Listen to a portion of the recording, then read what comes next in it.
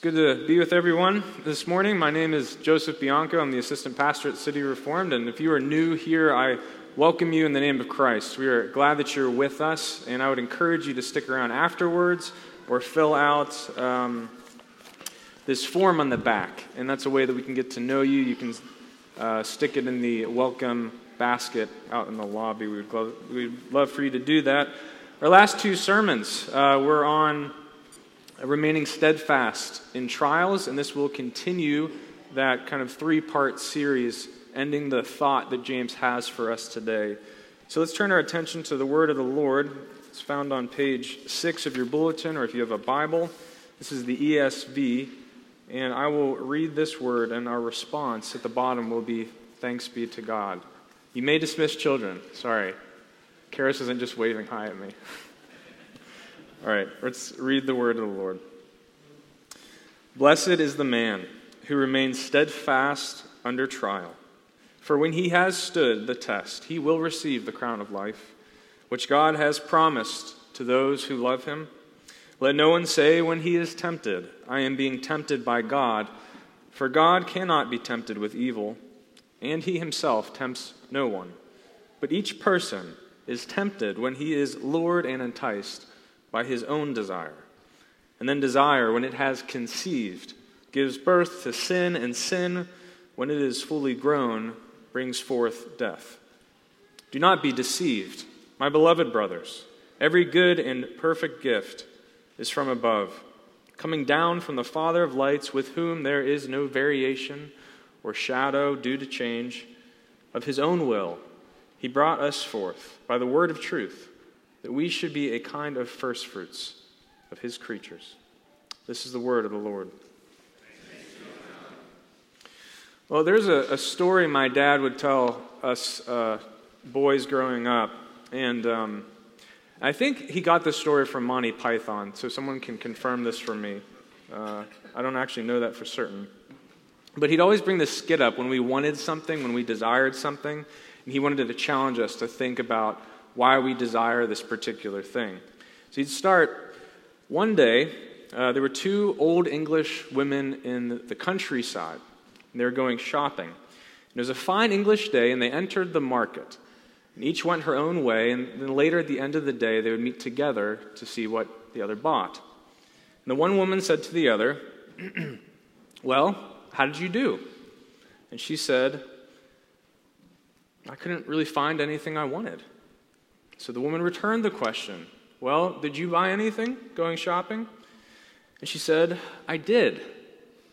"Well, what did you buy?" She paused. "I bought a locomotive." "A locomotive? Why did you buy a locomotive?" "Well, it was on sale." So there's a story my dad used to tell me, but there's a lot of truth behind it if you think about it. If we begin to think about the things that we desire. I think that desires are often difficult to understand. We don't always know why we desire the things that we desire. And sometimes we think we know why we want something, and there's actually a deeper reason kind of lurking underneath. In the story that I just told, that woman, she didn't really desire a locomotive. Right? I mean, she doesn't own her own private railroad. She has no use for a locomotive. She desired the feeling that she got from buying something at a cheaper price. But she didn't give thought to those desires, and the desires ruled her. So James warns us here in this passage about desires and temptations. They're deeper and they're darker than we dare think. So he gives us some instruction about them. He also helps us to see how we can begin to change, how we can move from ignorance to understanding, from sinful desire to grace, repentance, and then learning to desire the right things.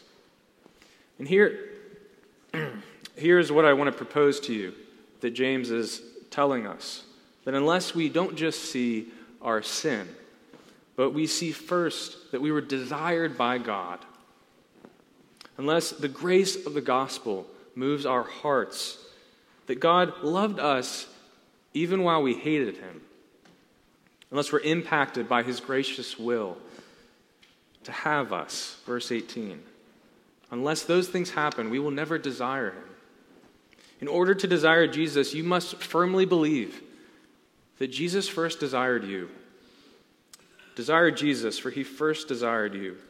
So we're going to make 3 movements today to answer the question of how do we move from sinful desire to desiring Christ. So first, we're going to need to define and understand our temptation.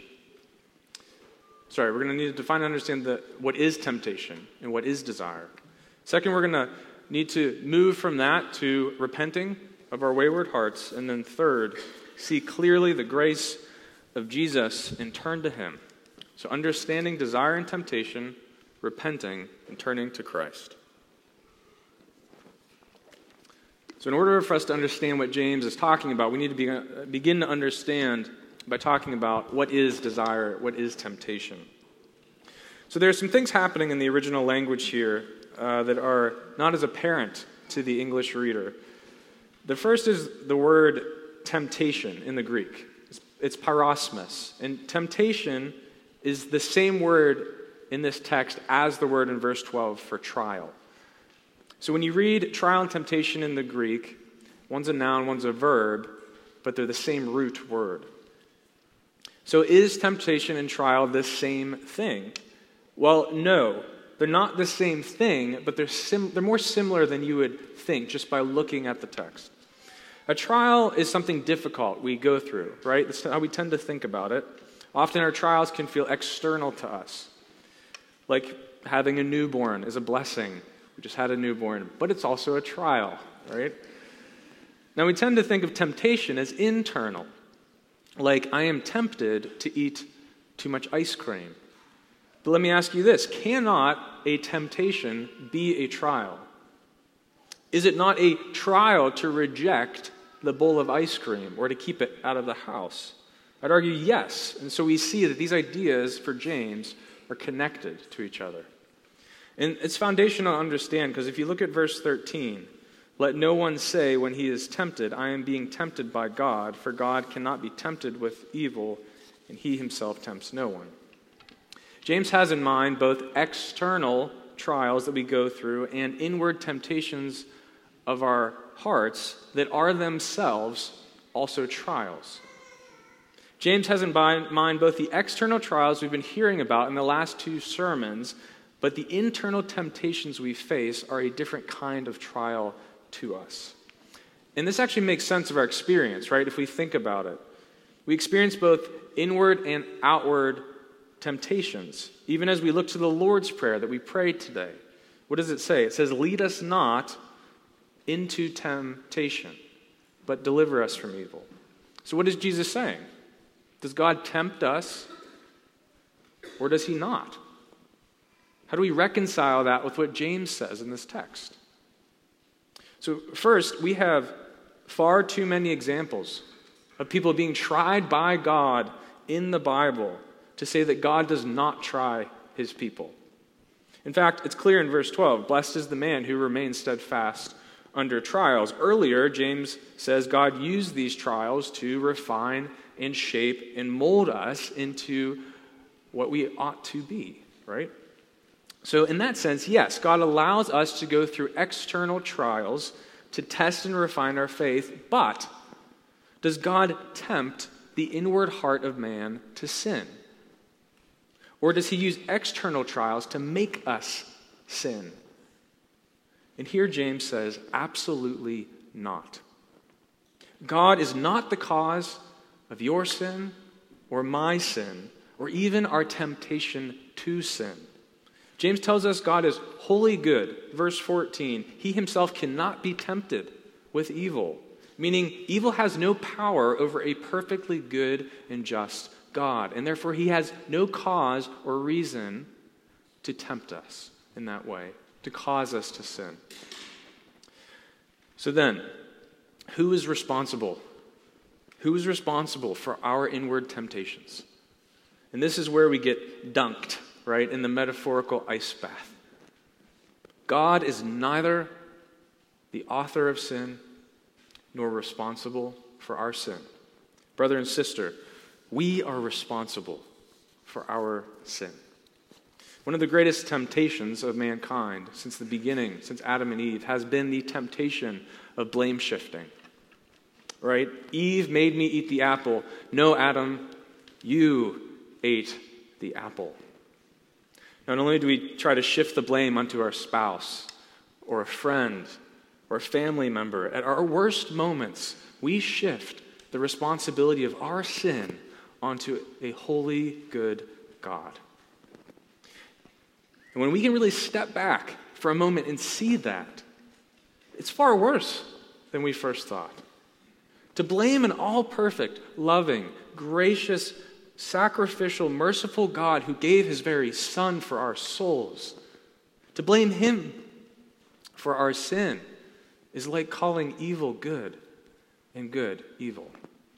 But blame shifting not only happens because we don't like to admit our sin, but it happens because we fail to see why it is that we desire the thing that we are tempted by. And we do this small movement where we take our sin and then we shift the blame so it's not on us. It is so easy to be defensive, isn't it? To just move my sin onto somebody else or onto God. So James, he turns the screw in a little further. And he says that the temptations happen when man is lured and enticed by his own desire. So this is a hunting and fishing language. And I don't just say this is hunting and fishing language because I love to hunt and fish.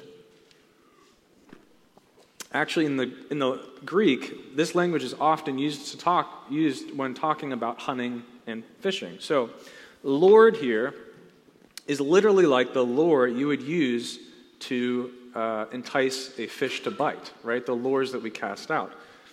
And enticed is the bait you would use to leave for an animal in a trap. So what is James saying? He is saying that we have bit the very trap that we bait. Or we have bit the very trap and the bait we set, right, for ourselves. We have fallen into the very trap, eaten the very lure that we cast on the line. And it sounds foolish. But that is exactly what is happening. It's exposing the root of the problem, our own hearts. So Jeremiah says this about the heart. He says, the heart is deceitful above all things, desperately sick. Who can understand it? Jeremiah 17:9. Do you hear the words? Not just that the heart is deceitful, but that it's sick. It's broken. It doesn't work as it ought to work. It's in desperate need of healing. So then, if our hearts are broken, if our hearts are sick, if our hearts are deceitful, why would we assume that the desires of our hearts are only good desires? I want you to let this sink in for a minute. Almost every movie I grew up with, every Disney movie I grew up with, right, told me what? To follow my heart. That whatever my heart desires, that precious idol inside of me, that I should follow that. That's the message, right, we grew up hearing. That's the message we inadvertently might teach our children. And that is the idol of our age. We live in a day and age where to deny your desires is to deny your very personhood, your identity. And I cannot say strongly enough what an utter lie that is. So I love the way that Pastor Tim Keller says this. He says, you want me to follow my heart? What day do I follow my heart? My heart changes every day. Now, I told you that James drops us in an ice bath here, right? It doesn't feel good to be told regarding our temptations that we are the reason for our sin. But if we get this, if we can stop blame shifting, then we can move towards true hope and true change. Now, I need to make a caveat here. The desires James has in mind are sinful desires, and I think that can be shown by the context of the passage. But could you have desires that are good? I'd say maybe. In fact, I'd argue that almost every desire Christians have is a weird mixture of sinful desires, right, and desires that are in line with God's will. So we need to do the process of teasing these desires out. We have to figure them out. We need to ask, why am I desiring this particular thing? Is this in line with God's will, which is his revealed word, which is the Bible, right? Or is it not? If not, I'm probably desiring this thing for sinful reasons. So after we've done this self-reflection, after we have brought our desires to him in prayer, after we have talked about them with our brother or sister in Christ, slowly we begin to see what that truly is. And James says, this is what it is. He gives a picture of Magee Women's Hospital, where babies are born, right? And he says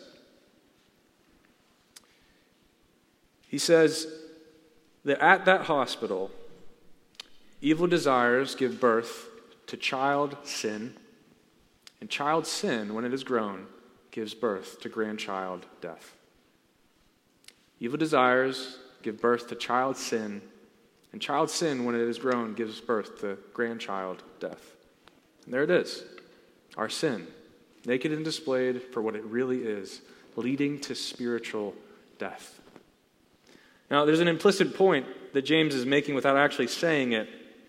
If you can see the sin for what it is, and see this, that we set the very trap we fall into, then there's a next move we have to make, right? And that's the movement of repentance. So I just want to spend a little bit of time thinking about repentance. I want you to hear the tenderness in James's voice in verse 16.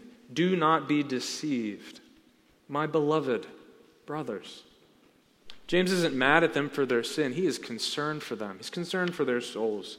These are beloved brothers he's writing to, brothers he loves. He doesn't want to see them entrapped in their sin, and so he warns them. Do not be deceived. How are they being deceived? Exactly what I mentioned to you earlier. They're being deceived to think that God tempts them to sin. They're being deceived to think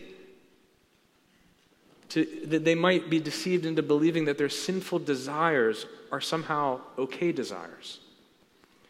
In his call to not be deceived, James is calling them to repentance. Let me put it another way. The deceived heart is the unrepentant heart. And the unrepentant heart is the deceived heart. Having hearts that can wrestle honestly with our sin, to see it, to own it, to call it what it is, are hearts that are not deceived. So how do we move from deception to understanding, leading to repentance? I want to give us just a few practical examples. So we're doing a family devotional the other day. We can go through a few books, and then when we hit Proverbs, we take 5 Proverbs, and we just spend time thinking about those Proverbs. And this proverb that we went through, 21:11, reminded me of this passage. 21:11 is, when a scoffer is punished, the simple becomes wise. When a wise man is instructed, he gains knowledge. So the proverb is saying that someone who scoffs at their sin, who blame shifts, is going to have to be brought through far greater pain in order to change than a wise person. The wiser person receives it as instruction, and they gain knowledge. So repentance does the same thing. The man who is quick to repent is the wise man who will remain steadfast, even when temptations or sin come upon him. The man who does not repent is the scoffer, and only punishment is left for him. So many of you know that I work to lead the men's sexual addiction group, New Hope. And as an aside, we are very close to hopefully getting a group started for women struggling with sexual sin. But leading the men's New Hope group and having led similar groups during my time in St. Louis has taught me a lot about the nature of sin, temptation, and desire. So much of our temptation that we face, I think, is really stemming from a heat of lacking to listen to what God says in his word about temptation. So, for example, God in the beginning of Proverbs, chapters really 1 through 9, God gives specific instructions to a son, father to his son. And at one point, the son is tempted to sin with a prostitute. And he says to his son, son, stay far away from her path. Don't go down the road to her house. Stay as far away as you can from it. And then he says, and this is repeated many times in chapters 1 through 9, do not forget my words. Do not forget my words. They are life and they are light to you. Jesus is saying similar things in the Gospel of Matthew. He says, if your hand causes you to sin, then cut it off. Or if your eye causes you to sin, pluck it out. He's not saying that you should literally cut off your hand or pluck out your eye, but he is saying that if we need to take extreme measures to not put ourselves in the way of temptation, then do it. Take a fast from social media for a long time. From TV, from going to a particular bar, driving a particular way, maybe a break from people who are hurting your soul. Whatever that thing is that leads you in that path, would you not go near it? But you can't do any of that unless we first admit how sick our hearts are. And that's where I see actually real men change in their struggle against sexual temptation. Men who can recognize that they need help, that they cannot do it on their own. Men who admit they do desire the wrong things, and they want to move from desiring those things to right things. That they see what those desires are and they call it what it is. Those are men who take steps to change from repentance to faith. And I think we have this temptation, right, to think that we are somehow stronger than we are. That we don't need to take tangible steps to have help. But I'd argue that truly strong people know their weaknesses, right? They take the proper steps to address their weaknesses.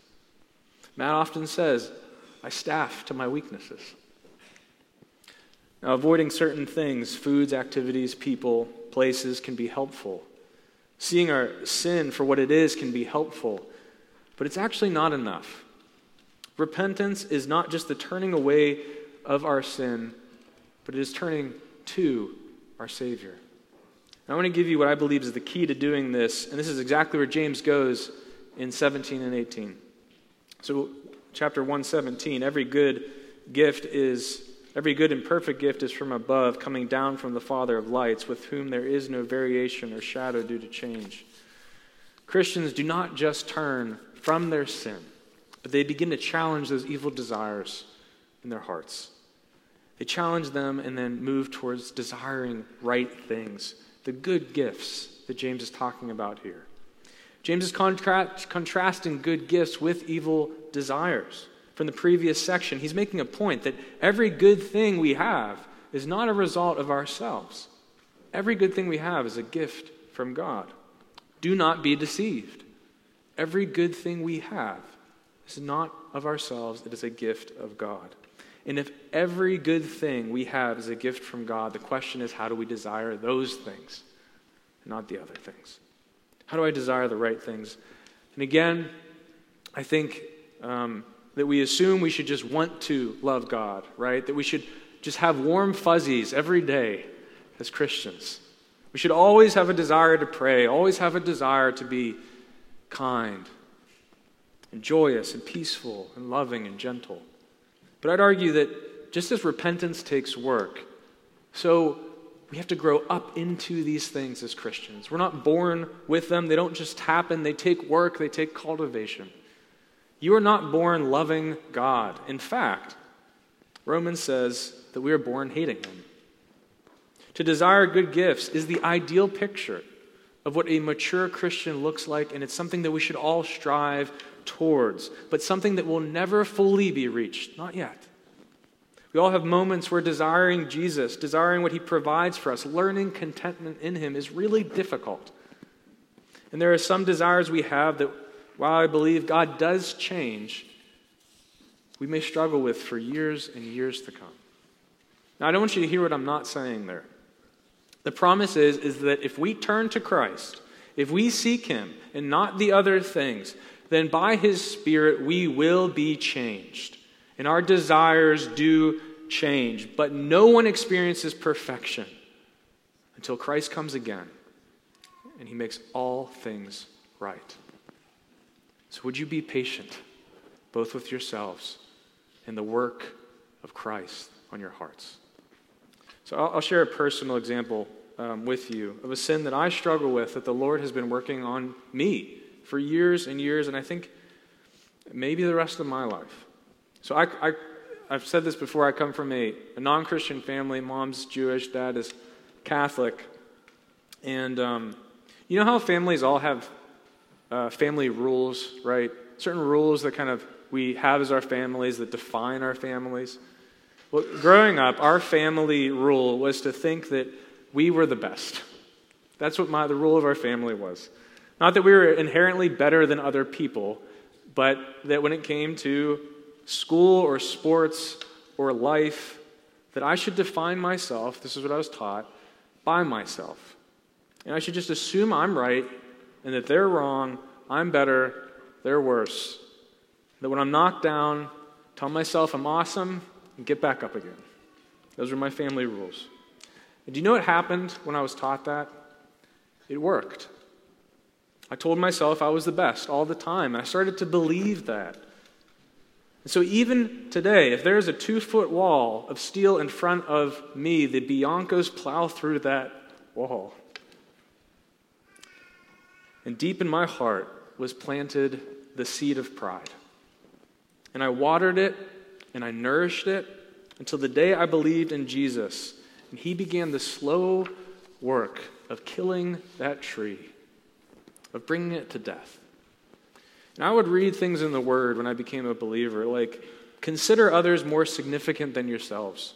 Or that though Jesus was in the form of God, he did not count equality with God a thing to be grasped, but he made himself nothing, taking the form of a servant, being born in the likeness of man. Or if someone strikes you on the cheek, offer him the other also. And it was the exact opposite of the things I grew up hearing. And since that day, I believe, the Spirit has been working on my heart. And I think it's something I might struggle with the rest of my life. But it's something I have also seen God change in me tremendously. I've seen branches torn down. I've seen lye put on the roots of that tree. The tree is dead. It's no longer growing. Slowly it's being removed. It has taken a constant movement of confession, repentance, and grace for years in my life. But do you know how I said earlier that to see sin and to hate it is not enough? It's not enough to just take action against sin. That's because without the Spirit of Christ in you, without that helper to lead and to guide you, we cannot change. There can't just be a dying tree. There has to be a new one growing in its place. I want you to look at verse 18. Of his own will, he brought us forth by the word of truth, that we should be a kind of firstfruits of his creatures. Do you know what it means, of his own will? It means that the God of the universe desired to have you of his own will before you ever loved him. That he desired you first. And in order to have you, he had to make a way to you, and that way was the giving up of his own son. He allowed Jesus to become the sacrifice for the sin that we constantly are running back to, the sinful desires that lead to death. And brother and sister in Christ, they would lead to death were it not for the fact that Jesus died in your place and gave you new life. And if you know that he desired you that much, then City Reformed, you are equipped to desire him. We call it grace. That's what it means to be saved by grace. The word of truth, the good news of the gospel, is not just seeing our sin. It is seeing the magnitude of the gift he offers us, a gift that we did not deserve.